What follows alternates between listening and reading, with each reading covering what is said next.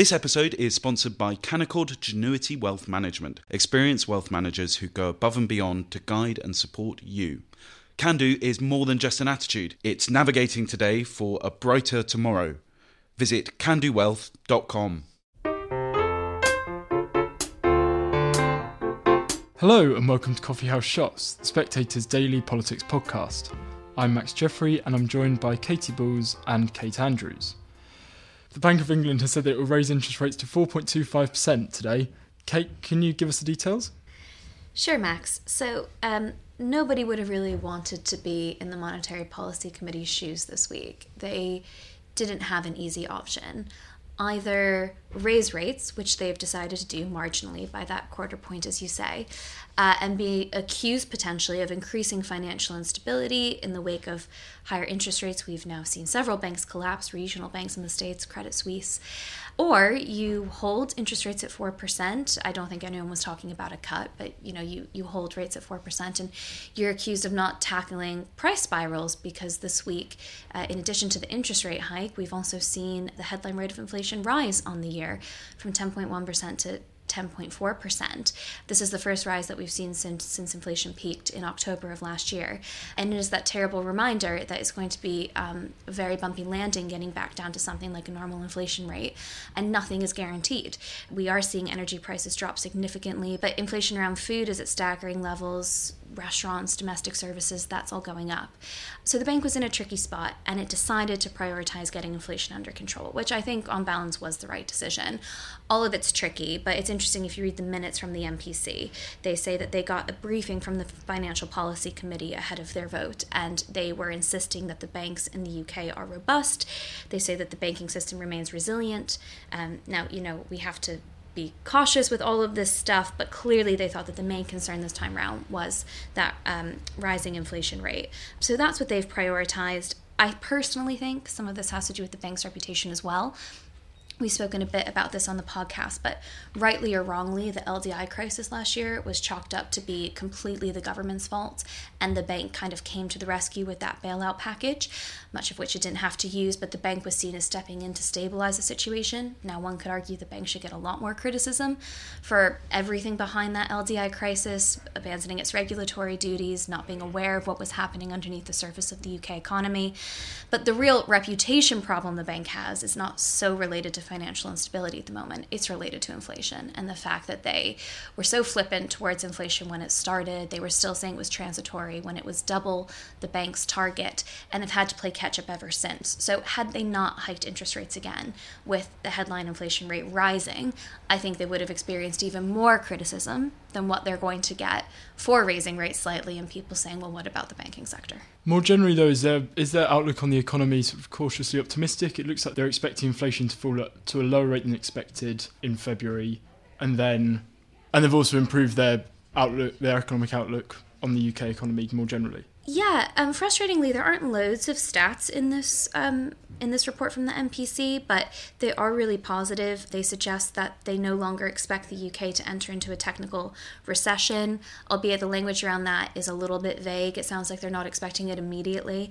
They're also expecting the rate of inflation by the end of the year to be lower than what they had anticipated in February last month. Now, in February, they anticipated it going under 4%, so we have to presume that they're now even more optimistic than that, which takes them closer to the Office for Budget Responsibility and what they announced last week around the budget, which were really optimistic scenarios about inflation. And again, pretty pitiful stuff when it comes to growth, but in the medium term, something a bit more promising. So their outlook has definitely risen when it comes to GDP and when it comes to inflation, but we didn't get as much information as perhaps some of us would have liked today. Katy, Keir Starmer has today promised to halve violence against women and girls within a decade as part of a mission against crime. He was speaking in Stoke-on-Trent. What did you make of what he had to say? So this is part of Keir Starmer's 5 missions that we've been promised, and I think what Labour want to do in the coming year is try to put the flesh on the bones of what a Labour government would look like in terms of where its focus would be. So it's not so much exact retail policies, which I think journalists would perhaps prefer, so much as where their values are and the type of things they'll be aiming to do. Obviously, Rishi Sunak has his 5 priorities, Keir Starmer has his 5 missions. There's a bit of one-upmanship on theirs, and I think Keir Starmer wants to show that a Labour government will be more ambitious. So today, in the crime speech, you had Keir Starmer promises to halve violence against women. No one would disagree with this mission. I mean, I think the first I should say is we should go further. There should be no crime against women. The question is, how are you going to achieve it? And again, with the missions, it feels more like Keir Starmer is setting himself targets than actually explaining how he is going to, in detail, achieve his target. So among some of the other things he said he wanted to do, as well as driving down violence against women, improving conviction rates, improving statistics for the proportion of crimes solved by the police, halving knife crime incidents, and restoring public confidence in the police and criminal justice system to its highest ever level. Now, I think given Keir Starmer's previous role as chief prosecutor, it is an area where, although in the past I think Labour can be seen to be weak on the issue, he has the potential to bring some authority to it. It's also an area where Labour think that there are, it depends what statistics specifically you look at, but there are ways to attack the Tories on it. And this week, for example, the Tories were considering announcing a set of antisocial behaviour policies, but that was actually stalled. Instead, we have had the Boris Johnson circus. So it's an area where the Tories clearly know they are quite vulnerable. I think Keir Starmer, when it comes to these various speeches, today has had a fair showing. It's being picked up in lots of places. So it's probably a net plus for the Labour Party in the sense that people, you go into the news websites, at the top it's Keir Starmer saying he wants to get serious on crime. I think we need to go a bit more down the road to work out where it is, because also another thing with Labour is they do not want to pledge too much new money, because one of the big things they're trying to do is look fiscally responsible. And therefore, Rachel Reeves has something called switch spends, where if a shadow minister wants money for one new thing, they will ask, where would you cut the money elsewhere in your own department? And it means there's a big question as to what will the big retail offers when it comes to the next election be for Labour? Where are they going to spend big? Because they are purposely trying to avoid the Corbynite route of pledging lots of money here and there. Starmer also, interestingly, seems to have shifted Labour's position on trans rights. He had previously said that he was committed to updating the Gender Recognition Act so that transgender people could self-identify, but he's now said, I think that if we reflect on what's happened in Scotland, the lesson I take from that is if you're going to make reforms, you have to carry the public with you. What do you think this says about how Keir Starmer's trying to position the Labour Party on cultural issues? I think Keir Starmer's been on a journey on this issue for some time, and I'm using inverted commas, in the sense there's lots of things Keir Starmer said. So when there was the big row with the SNP Gender Recognition Act, the Telegraph did a story saying, well, Labour's Keir Starmer backed this, but it was referring to something he had said a year before, not to a recent comment. And I think in the past year, you've seen Keir Starmer actually probably move more towards a biological definition of a woman than I think earlier on, partly when he was trying to win over the Labour grassroots. During the period where he was also taking the knee. It feels as though there is a purposeful shift within Labour to move more, and obviously this is clumsy in some ways, but move more to the right socially than I think he was at the very beginning of this. So I don't think this is particularly surprising. You can also look at how the policy backfired for Nicola Sturgeon to see the lesson from it, but I think it just marks a general move. And I think when it comes to, some people call them cultural issues, would Keir Starmer take the knee tomorrow in the way he did early on during his Labour leadership? I would be surprised.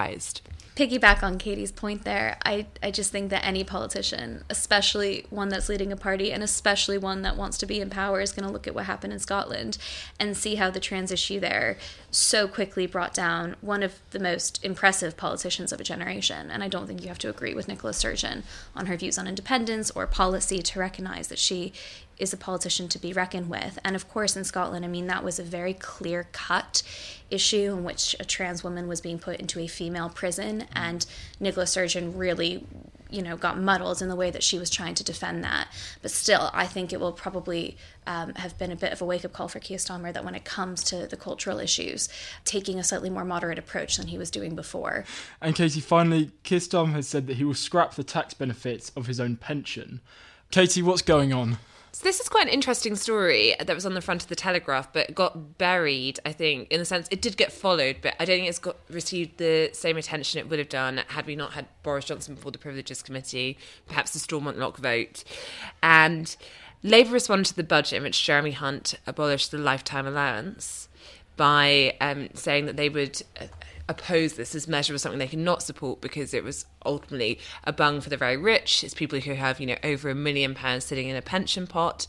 And then they had to row back slightly and say, oh, we are doing that, but just, if you were a doctor, something Wes Streeting, Shadow Health Secretary, had previously called for, then we will abolish it for you because we want you to get back into the NHS workforce, but not if it's, for example, a profession like a banker. So it was already an attack line that I think had been a bit blunted. Then the Telegraph reports that Keir Starmer was granted a special tax unregistered pension scheme when he stood down as Director of Public Prosecutions in 2013. Now, I think what's particularly interesting about this was because it was specific to him.